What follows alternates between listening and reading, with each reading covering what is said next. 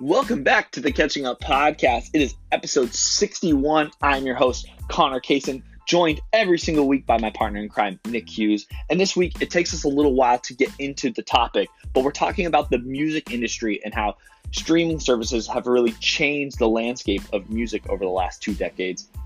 And in the early 2000s, the music industry looked like it was falling apart. People weren't buying CDs. And now here in 2019, we're seeing a renaissance of music and opportunity for new artists to pop up every day through services like Spotify, Apple Music, and even Pandora. And so Nick and I talk about the services that we're using and the changes and some of these articles that we read about and how it has become a better landscape for us as the users, the musicians and artists, and the record labels all together, which is really cool to see. So I hope you enjoyed this episode. Thank you, as always, for listening. If you have any questions, please let us know, or else enjoy episode 61.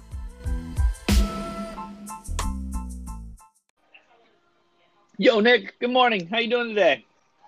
Good, Connor. How you doing, man? I am fantastic. I'm excited for this week's topic, but where are you calling from this morning? Yeah, I'm in New York. I'm actually in Queens area of New York, so doing well. Nice. What have you been up to this week? What's changed since 7 days ago? Shoot, man.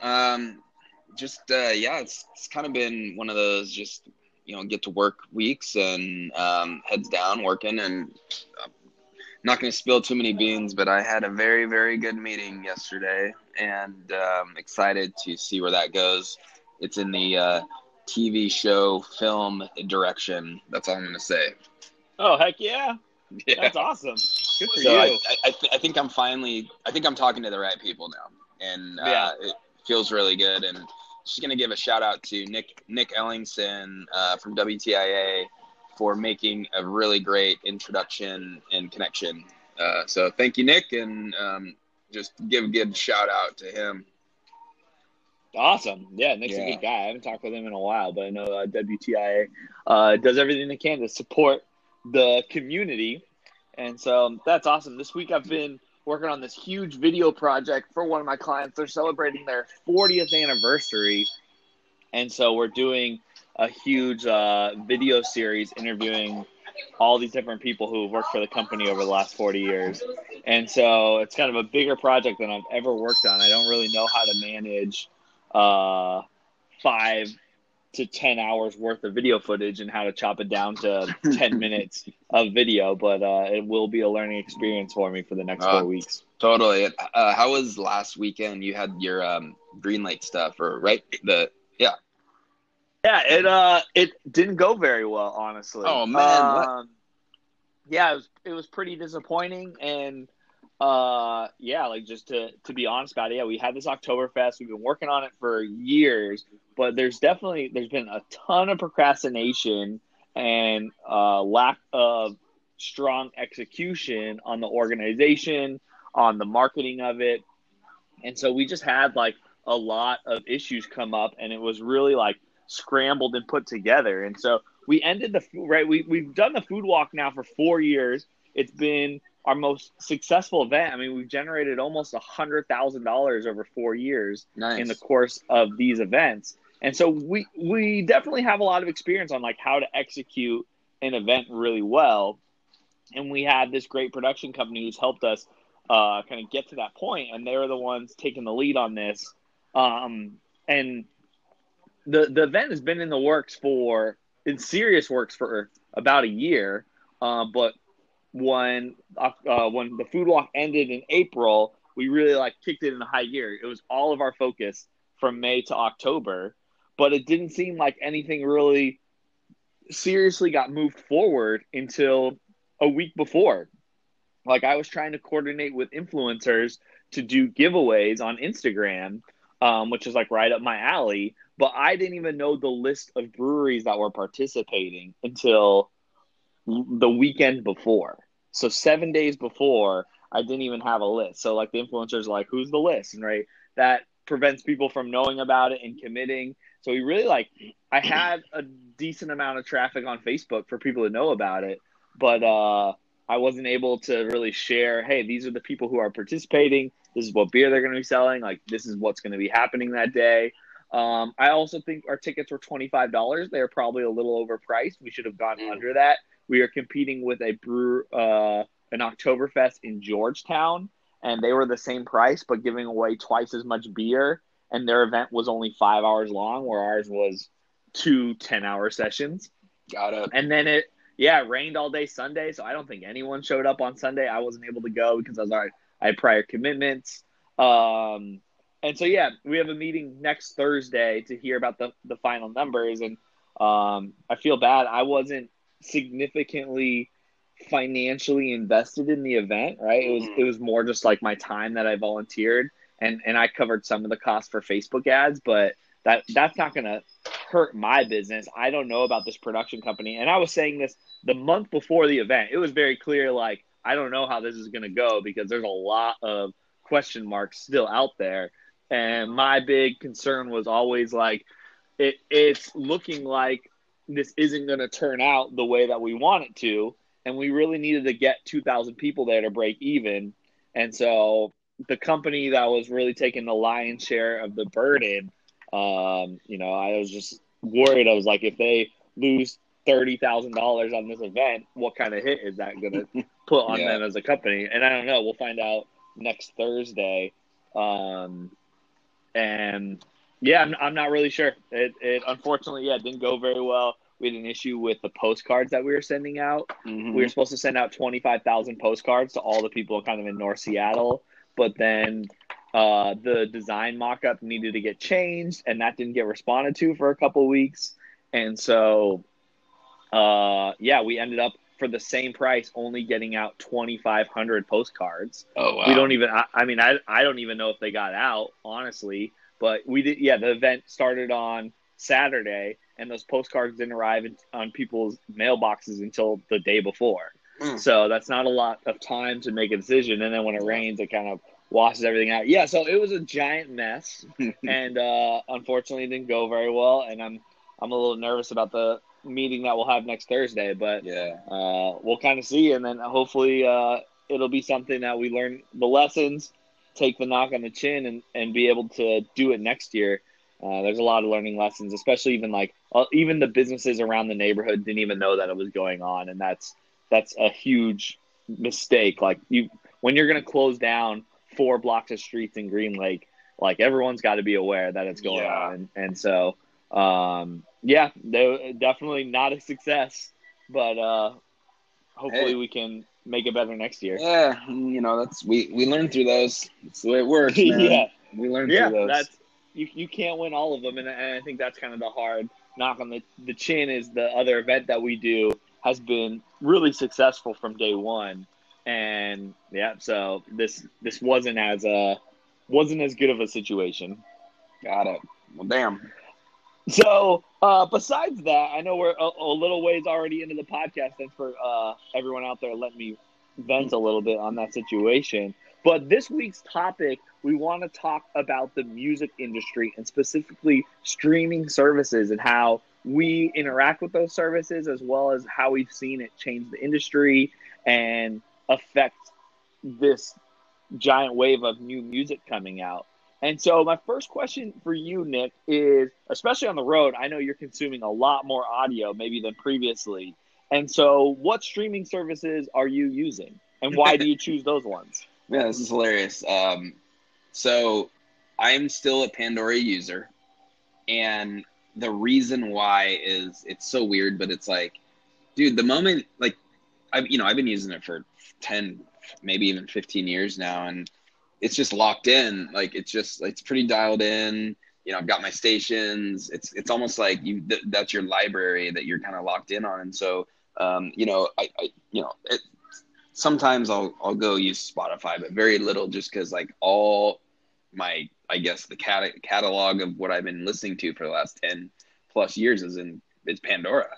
And I have this love-hate relationship with Pandora because it's clearly not the best one on the market, but it's because all my music is there. And so that's so funny. And I know it would just take a chunk of hours to go through and actually take Spotify and kind of build it up similar to the artists and areas that I have in Pandora, but I just don't have that time.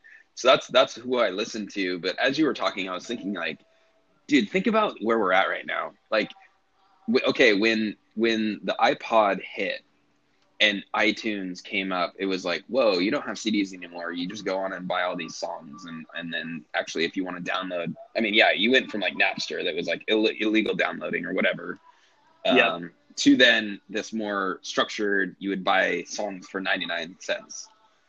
We've now gotten to the point where, dude, I can't remember the last time I've used iTunes and or like had a catalog list of songs like on an iPod or whatever. It's now streaming.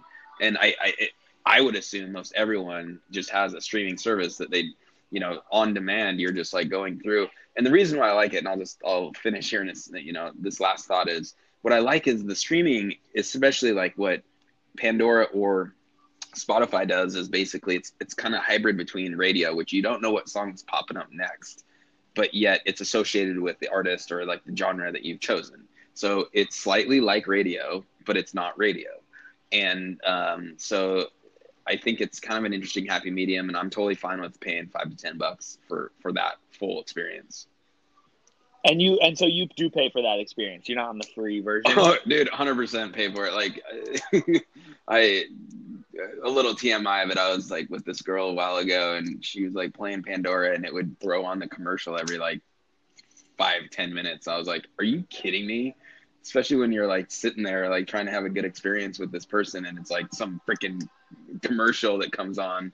I'm like, just pay the $5 or whatever. So yeah, I cannot stand those interruptive commercials.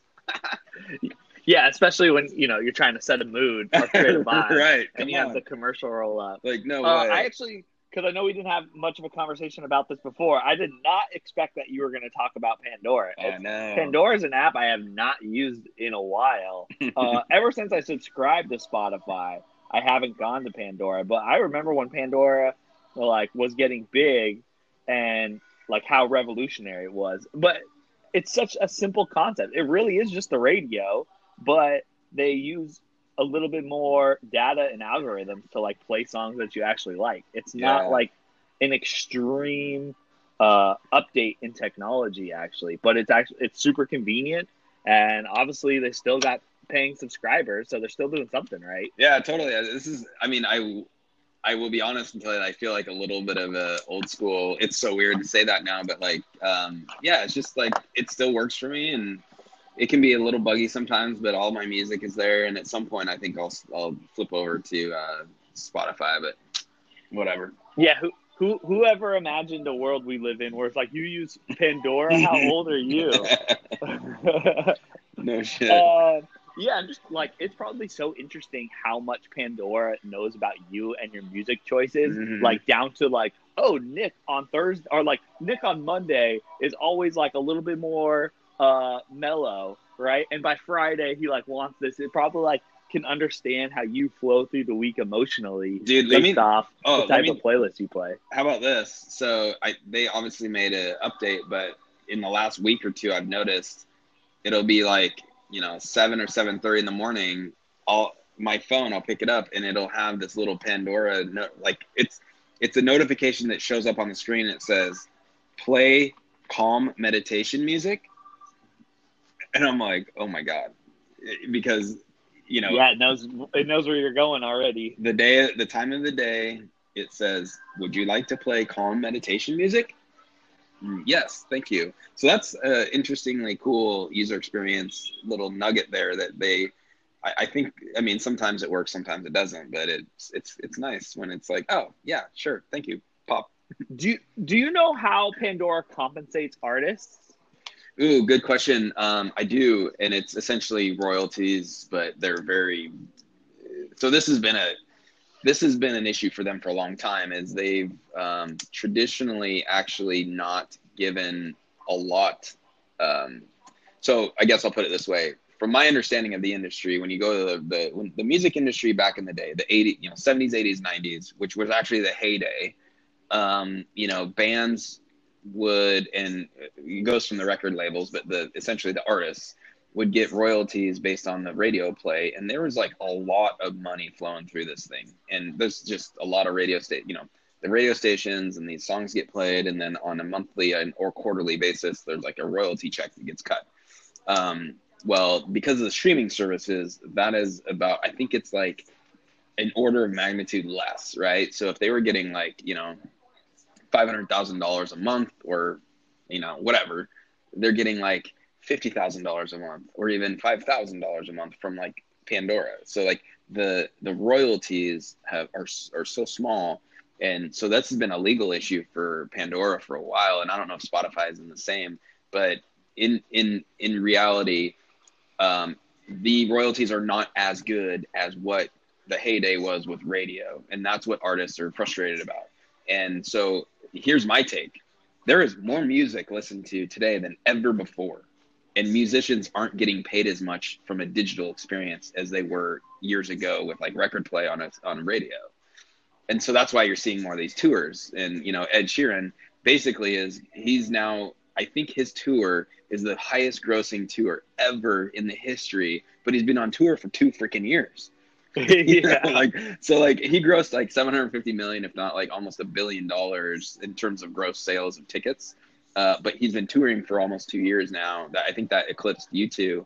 But, it's like he has to basically like perform on every other night to like make the money that he's making versus just having it, be played on the radio all the time. So there's a lot of economics going on here that I think is really interesting. But in the end, I would agree that it's totally affected and changed the music industry. As a listener, definitely better. Like we have everything at our fingertips. But as a musician, they've had a shift and change. Yeah, Ed Sheeran came through Seattle twice on the same tour, which is crazy. He played Tacoma Dome and CenturyLink Field. Mm-hmm. And it was the exact same setup when he came both. He had the same background and stage and everything. And so, but that's the way to make the money. I did a little Google search here, and it looks like Pandora is actually one of the highest compensations, where it's around $0.016 dollars per day. So it's 1.6 pennies per play, which is the best. Napster is actually second. It comes in like right over a penny per play.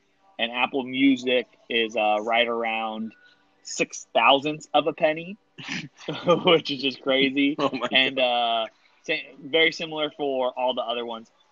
Spotify just passed Amazon, but it's only 0.00397 of a dollar. So 0.003 of a dollar is what you play. So you would need a total of 300,000 total plays to earn you $1,400, which they say is minimum wage. Well, and just I'm looking at one of these articles too, and so Ed Sheeran had he had 1.7 billion streams of his song "Shape of You" on YouTube, I believe, or no, Spotify.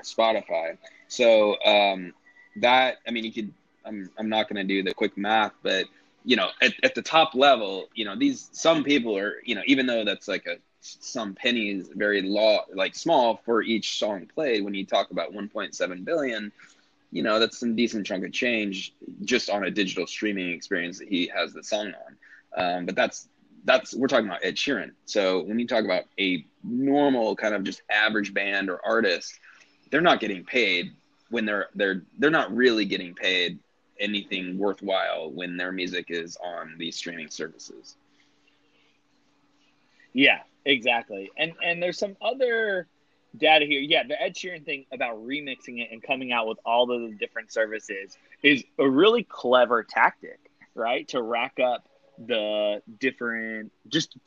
more plays and streams. And that's definitely changing how people make music. You need to start really fast because you need to get people in, but you also don't make songs as long because you don't get paid for how long they listen to it, right? They just get paid for how many streams they have. So you're seeing a lot more songs that are only from like a minute to 2 minutes and are coming out a lot quicker, which is a lot easier for artists. And it's been interesting because I found this article here that talks about how much money these companies are losing, right? And so this article is at the end of 2018, and it says with over 191 million monthly active users for Spotify and 87 million subscribers, so that's about half are paid, the service lost $584 million last year. So it loses $2.68 per user. And so it's like, that's not sustainable, Wow. right? You can't run obviously there's probably places because they raise so much money and they're funded in a different way that when you lose $500 million that they've got money in the back end to support that. But that's not a long-term road to success. Like, that's not a sustainable thing. If the market crashes, these companies aren't going to be able to survive. And so we'll see kind of how it evolves. I think right now it's incredible for artists, though. It's created this unique new competition where, like, an artist can pop in any day, right? If they have the one-hit wonder is stronger than ever now. I think that artists now get a lot more opportunities. The opportunity to get in at bat is a lot less. So if you have a hit song, you're usually going to have some, let's just call it the aftershock, and your second and third song after that should get some plays because people are curious and you'll get compensated for that. But every week, I know one of the articles talks about Rap Caviar. It's one of the most influential playlists in the world, and there's new artists popping on there every day, but then I would say a majority of them you never hear from again.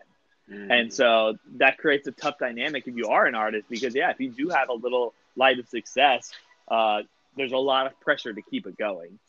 Oh, yeah. Totally. And so, yeah, it's just crazy, but I love it. Like, the music that I have now is so interesting. And I really love the idea that a lot of these former artists who have been big forever. I think the article mentions the Backstreet Boys, Adele, Rihanna. Who is the big old artist? I can't remember. But their music from the 70s and the 80s, they got on Spotify. Fleetwood Mac. Fleetwood Mac, there it is. And so they're actually making a ton of money, and they don't even need to put out new music because people so consistently want to go listen to old things. So, Fleetwood Mac probably hasn't made any money on a bunch of these albums from 30 years ago, but now that they're on Spotify, they're like bringing money back in, and it's creating this really unique, almost like passive income for people, which I think is really cool. On this topic, I was actually talking with someone last night on this exact topic, but it's I don't know if you saw, kind of, we're taking a little left-hand turn. Did you see that Seinfeld, Netflix is buying Seinfeld? Did you see that? No, I didn't. So Seinfeld is coming to Netflix for $500 million. What? And dude, guess who? Probably, I don't know the makeup of that business, but I'm sure Jerry Seinfeld is that is a lot of money in his pocket. And hopefully. Think about this for a second. And this is this is like the power of syndication and essentially royalties based on creating something once and having it.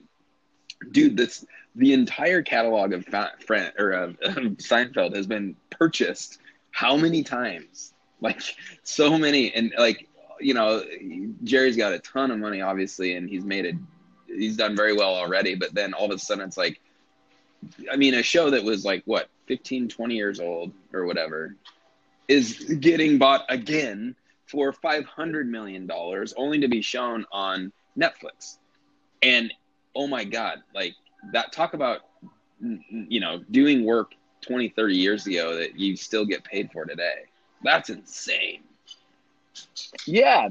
I mean, and that show is definitely an anomaly. Mm-hmm. It premiered 30 years ago. Yeah. Right. And so I'm seeing here with Hulu, he had a 6-year streaming deal that ends in 2020 or 2021. And he was paid $130 million annually for that deal. Oh. That is just insane. I mean, shout out to him. It's just like a show. These streaming services have created the ability, for these shows to like continually make money for a long time, especially when they become cult classics like that. like 30 years to be doing that. I know the show Friends is having their 25th anniversary coming up here, and they're in a similar boat, right? They're going to get played forever, and that show's going to get passed on for a real long time, and those people are just going to continue to rake it in. It's amazing. I mean, and so just understanding that the business, understand the business model there, and understand that, it is kind of like the software, like write it once and sell it, 1,000,000+ times. That's what they've done too. And, that's a good place to be. It's a very good place to be. And I just love that these platforms actually seem to be providing the best of both worlds for everyone. These articles, we kind of got started on the streaming service because of the article on The Verge about how in the early 2000s the music industry was significantly dying, and that was a mix between the controversy of Napster going on and pirating music and people not buying albums. And it's really taken the last decade and a half to develop this new way of consumption and figuring out the monetization platform. But it looks like, record labels are now making money. Artists are making money, both independent and on labels. And it's best for us consumers, right? Because for Spotify at whatever it is, $10, $11 a month, it's still cheaper than buying a bunch of albums every month. And you get exposure to all this, and we're getting new music constantly, and the service is providing all this opportunity. And then, the artists are making more money than ever, and they're actually taking their cut, and we're having independent artists kind of come up from all over. So it's a much more even playing field where even 10 years ago, the music moguls and the record labels controlled who was going to be popular and who wasn't. And now us as the consumers have a lot more control of that. And I just think that's so cool. What a great time to be alive to see this. Yeah, for sure. Awesome. But it is it will be weird to see hearing that Spotify lost $500 million last year. Is this sustainable, and can we keep it up? That gives me a real big question mark to see if this can continue, or what's going to have to change for them to actually be a sustainable business. Yeah, I agree. Excellent. Well, for one last question, are there any types of music, whether that's a band or an artist, or even, I know stand-up comedy comes up all the time. Is there something that you've been listening to a lot right now that's got your attention? I think I talked about this a while ago, but the band The Midnight is one that The Midnight, yeah. I saw them in Santa Fe when I was in New Mexico in the spring, and then I actually I was in Washington D.C. this last weekend, and I went and saw a band called The Boy and Bear. And, okay. The Boy and Bear, actually out of Australia, but just, it's a little lighter rock, but it was really cool, and it was a great show. It's a small venue, and I always like to see, small venues and bands. Like, I've followed this band for a couple of years now, and it was way cool to be at the concert. So The Boy and Bear. I wanted to mention there's this show on NBC called Songland, and I think it's like the perfect attribution to what's going on now. So every show, every episode, they have an artist come in, and these songwriters, it's like American Idol for songwriting, and the writers come and sing their song that they wrote for the artist. So like Macklemore was in there, will.i.am was in there, One Republic was on there, and the artists hear the songwriter sing the song, and then they choose a winner, and then they produce their own version of that song and then release it out that same evening. So they have this show about the artist picking a song by these different songwriters, and then right after the show premieres, you can go on to Spotify or iTunes and listen to the song produced by the artist. That's way cool. And I think that's just, it's so smart. It's so clever to use the show to like get streams and boost it out and put it out there. It's great exposure for the songwriters as well. And I've been really curious just to watch all those songs and watch those episodes. If you're into songwriting or music in general, it's a pretty good look into how people create music. Mm-hmm. Cool. Awesome, man. Well, that concludes the show this week. Nick, what do you got going on this weekend? I'm just hanging out in New York. Actually haven't checked out Central Park yet, so I'm excited. I think I'm going to go swing through there. Yeah, you could spend like a whole weekend in Central Park. I know. Awesome. Well, I'm looking forward to Founders Live here in Seattle next Thursday. I've got my tickets. It's on my calendar. And we'll touch base on that next week in the episode. That will be episode 62. But thanks a lot, as always, for joining me here on Friday morning, Nick. I hope you have a great weekend, and we'll talk to you next week. All right. Peace.